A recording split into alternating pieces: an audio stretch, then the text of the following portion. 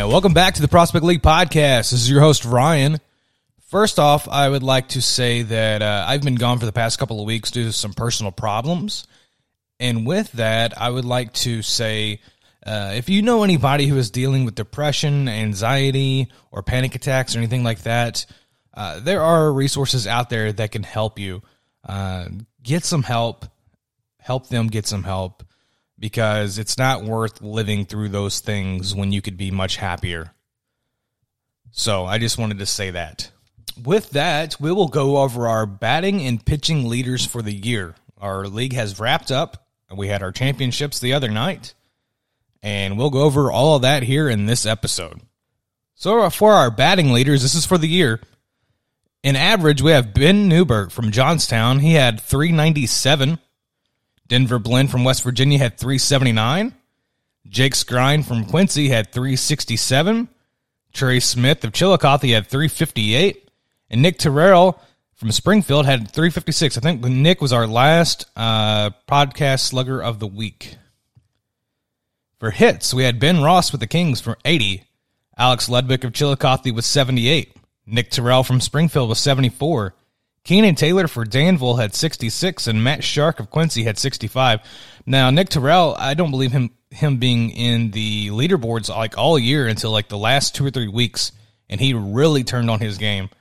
RBIs, we had Matt Shark with Quincy at 68. Now, this is a new Prospect League record. The old record sat at 66, and I know that Matt Shark was tied at 66 for what seemed like 3 or 4 days, and he finally broke through that and got 68. So congratulations to Matt Shark there.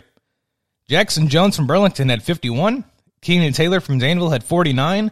Lucas Galdoni from the Kings had 48. Kent Reeser from Chillicothe had 47. Now with home runs, Jackson Jones from Burlington had 18. And I know 20 was the record, and we talked about that. However, he fell just a little short. I think he went a week and a half without hitting a home run. He had hit like 5 or 6 home runs in 1 week, and it seemed like he was really going to break that record, but just fell a little bit short. So maybe next time we can get that, bud. Matt Shark from Quincy had 16. Damon Castillo from the Shrimp had 13. Alexander Brunson from Rex had 13. And Lucas Galdoni from the Kings had 12. And we'll move to our pitching. ERA, Ryan Miller from Clinton had 2.06. Ryan Ironman from the Shrimp had 2.12. And I'd like to mention that Ryan actually pitched 20 more innings than Ryan Miller, the first place leader there. So it's kind of, you know what I mean. Adam Stilts from Alton had 2.94. Jake Miller from the Kings had 3.00. And Gage Voorhees from the Kings had 3.74. In wins, we had Adam Stilt with Alton with 8. And Ryan Ironman with the Shrimp with 8. Now, 8 is tied for the record for the Prospect League. And I believe there's like a whole handful of guys who have 8. It seems like 8 is a popular number for the end of the year. Noah Berkey from Cape had 7. Mason Palmier from O'Fallon had 6.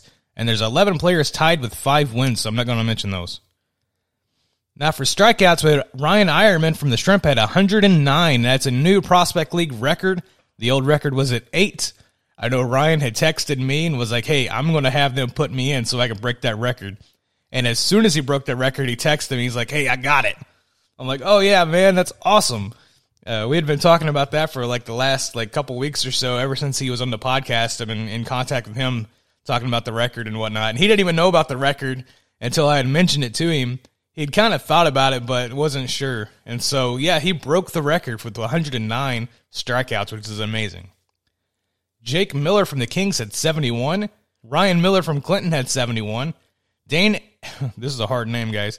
Dane Armbruchmacher from the Paints had 63. And Mark Edinburgh from Johnstown had 62. And I apologize that, Dane. Your name's just really hard for me to pronounce. And now we can go over the final division leaders and records. So this is the accumulated records throughout the whole year, not just the first half or the second half. In the East, Ohio River Valley Division, Chillicothe led that 36-24. Champion City Kings 28-30. Johnstown Mill Rats 24-34, and West Virginia Miners 23-36. In the East, Wabash River Division, Lafayette Aviators had 41-18. They had a really great record.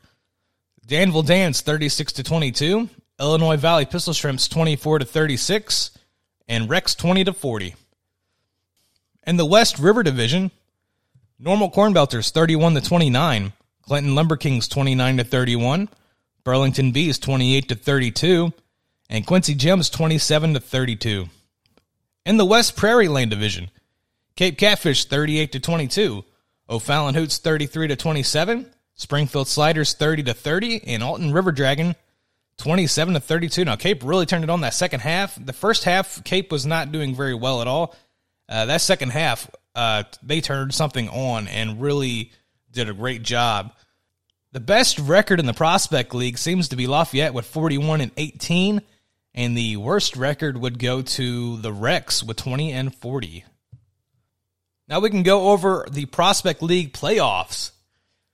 Now, the Eastern Conference Ohio River Division Championship game, that happened on August 5th, and it was Chillicothe beat Champion City Kings 9-10, and that was at Carlton-Davidson Stadium. The Eastern Conference Wabash River Division Championship game was Danville versus Lafayette. Danville was 2, Lafayette was 4, and that was at Loeb Stadium. The Western Conference Great River Division Championship game, Clinton 4, Normal Corn Belters 3, and that was at the Corn Crib. Western Conference Prairie Lane Division Championship game, Cape Catfish 10 and O'Fallon was 2, and that was at Carshield Field there in O'Fallon. East Conference Championship game was Saturday, August 7th. So the Kings were versus the Aviators. Aviators beat them 15-5, and that was at Loeb Stadium. The West Conference was Clinton versus Cape, and Cape won 7-3, and that was at Kappahaw Field here in Cape Girardeau. Next is the Prospect League Championship Series. This is a best of 3 games. Game 1 was Monday, August 9th, and that was the Lafayette Aviators at Cape Girardeau. Lafayette won 5-2. Game 2 was Wednesday, August the 11th. Cape Catfish had to win this game, and they won it 10-3, and that was at Lafayette. Now, Game 3 was Thursday, August 12th. Now, the winner of this game would obviously win. Cape Catfish won 10-8 in the 10th inning, and we will actually go over that. There's a great article on the website, and I will read that for you here. Jacob Wise does a great job wrapping up the games. It's something I'm not that great at. And I just would like to thank him for writing this article. The Cape Catfish erased 2 deficits Thursday night at the Wet Loeb Stadium in Game 3 of the Prospect League Championship Series, winning the league's 2021 title by a score of 10-8 in 10 innings. Now, I'd like to note that this is the longest game of the year. It went 4 hours and I believe 1 minute. Jason Newman started the scoring early with a 3-run home run in the bottom of the first, giving the Aviators its lead of the night. Lafayette took advantage of Cape error in the bottom of the 5th that allowed Reed Chumley the score, making it 4-0. Cape got on the board in the top of the 6th inning. Giovanni Del Negro singled with 1 out, moving to second on a single by Ellison Hanna after pitching change. DJ Hayes singled, scoring Del Negro. An error by Lafayette's first baseman toward the end of the play allowed Hanna to score, cutting the Aviators' lead 4-2. Poorman followed with the 2-run home run, tying the game 4-4. The Catfish got runners to second and third with 2 outs in the inning, but Lafayette got out of the inning without further damage. Cape took its first lead in the top of the 7th. Curtis Washington Jr. singled, scoring on a single by Del Negro, who scored 3 batters later on the ground out by Poorman, making it a 6-4 for the Catfish. Lafayette bounced back with a big inning in the bottom of the 7th that was started by a double from Chumley. He advanced to third on a wild pitch, scoring on a double by Newman. Gary Laura followed by a triple, scoring Newman, and tying the game 6-6 after a walk and a groundout. Aubrey Major singled, scoring Laura, and Mike Snyder putting the Aviators back 8-6. The Catfish tied the game in the top of the 8th with 2 outs. Washington Jr. tripled and scored on a pass ball. Hanna then doubled, scoring Del Negro, who walked earlier in the inning, tying the game 8-8.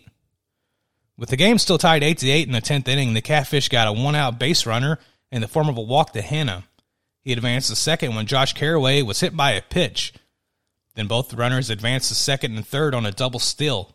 Hanna scored on the single by Poorman, and Caraway scored on a wild pitch, making it 10-8 for Cape, the eventual final. Corey Bunzelmeyer earned the win for Cape in relief, pitching the final 4 innings and allowing 1 run over 4 hits, striking out 2 and walking 2. Catfish starting pitcher Colton Weber allowed 4 runs on 4 hits over 4 2/3 innings, walking 4 and striking out 5. Mason Gayling also pitched 1 1/3 innings, surrendering 3 runs on 3 hits and striking out 1.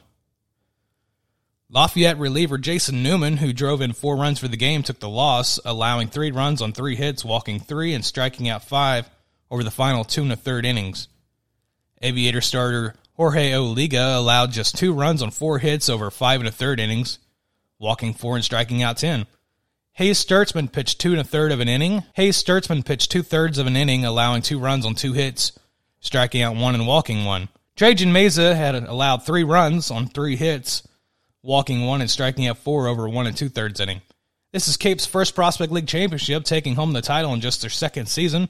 Cape nearly won it all in their first season, losing the Game 3 in the Prospect League Championship Series in 2019 versus Chillicothe. The Catfish are the 6th different team to win a Prospect League championship since the league began in its current form in 2009, and they were the 5th different winner in the last 5 seasons. So congratulations to the Cape Catfish. A very hard-fought season. You've really turned your season around that second half and eventually won that championship. So congratulations to the Cape Catfish. They are of Cape Girardeau, Missouri. I would like to thank a couple of people. First off, Jacob Wise. You know him as being the play-by-play man for Chillicothe. However, he does an incredible amount of behind-the-scenes technical work for the Prospect League, and without him helping me, I would have been completely lost this season.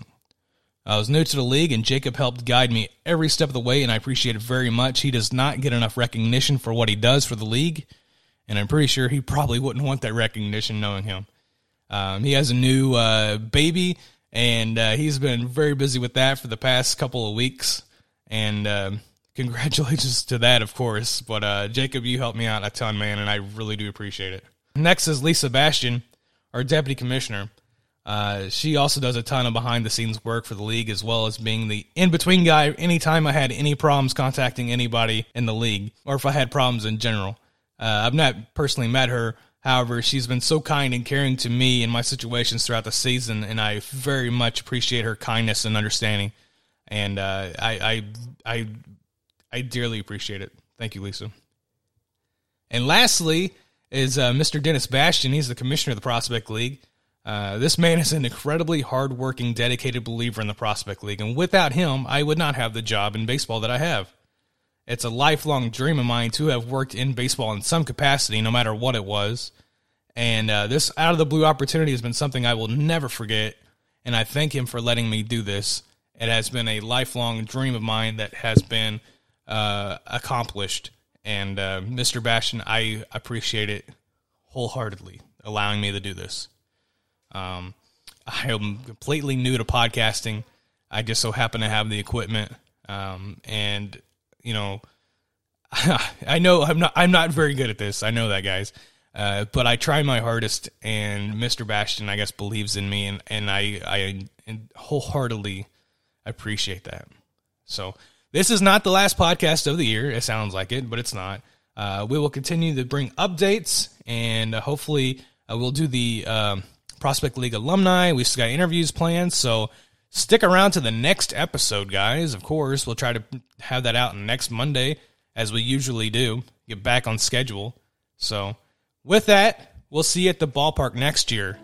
Thanks for listening.